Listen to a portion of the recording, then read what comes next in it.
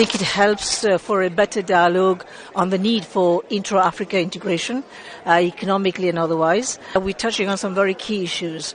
We've touched on, for example, the need for institution building. We're talking about the youth bulge and how best to leverage these talents. And we have talked on so many issues for governance and institution building.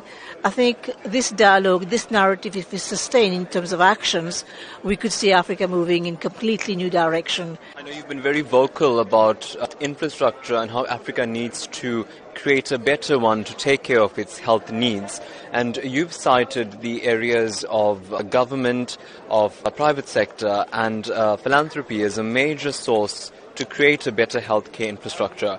How has that panned out thus far for you? What we're talking about today is how to increase the nexus between health and other areas like food security, nutrition, water sanitation, and energy and air pollution quality. So this is the narrative that we're flagging, because if you want to talk really about maternal and child health, which have been the key issues so far, we need to look at other connects issues, and this is something that we need to build capacity more and more. We need to build more, generate more data, and that will be the next way forward. You know, South Africa has this love affair with tourism to Mauritius. How can this conference create better tourism links with other African countries to ensure that Mauritius benefits from the tourism chunk of the economic pie? With South Africa, the love affair, as you say, has not only been tourism. It has been in many sectors. Education has been one of them.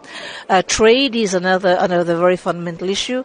Health is another issue, because we increasingly use your health infrastructure for many of our health challenges that we can't resolve in Mauritius.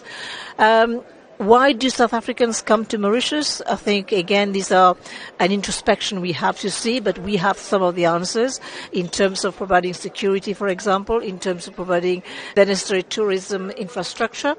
And so these are spaces that we need to explore more with other African countries so that we make it attractive, because African countries generally have a lot to offer, but we need to encapsulate that into a product that we can sell. And what we have done in Mauritius as well is to train our tourism officials, the tourism human resource. They're fully trained, and so they can respond to the needs of the tourist who comes to Mauritius. A lot of discussion, a lot of dialogue, a lot of policy discussed during this conference. When you go back to Mauritius, how do you as a leader of state now hold those who have made pledges and have made contribution via IDEA? How do you hold them accountable? Before you hold them accountable, I think you have to see what is the will of our stakeholders, our leaders, to implement this. I think it's only when they start implementing that you should be able then afterward to take them to task or to hold them accountable, as you have said. Again, like any other country, like any other space, you can't stand still, because from the time you stand still, you're moving backward.